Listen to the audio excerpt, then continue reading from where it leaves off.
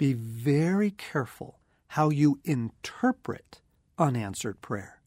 Our hearts are so vulnerable in these moments. It's just too easy to lose heart. The conclusions come rushing in. God isn't listening. He doesn't care. I'm not faithful enough. Prayer doesn't really work. Catch yourself. Don't let your heart go there. Ask Jesus to help you interpret what is going on. Jesus, catch my heart is the first thing I always pray. Catch my heart, Lord. Help me interpret what's going on here. And beware those nasty, soul-killing agreements. The disappointment is real. I appreciate that the Scripture admits deferred hope makes the heart sick, because that sure is true in my experience. It assures me that God knows it does too. He said so. The disappointment of unanswered prayer can be devastating.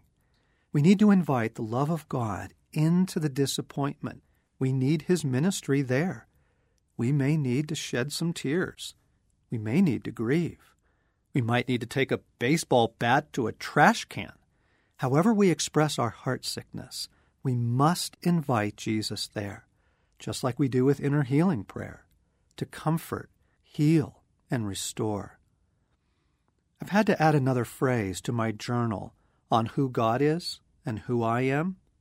God is not a betrayer. He does not betray, and He has never betrayed me.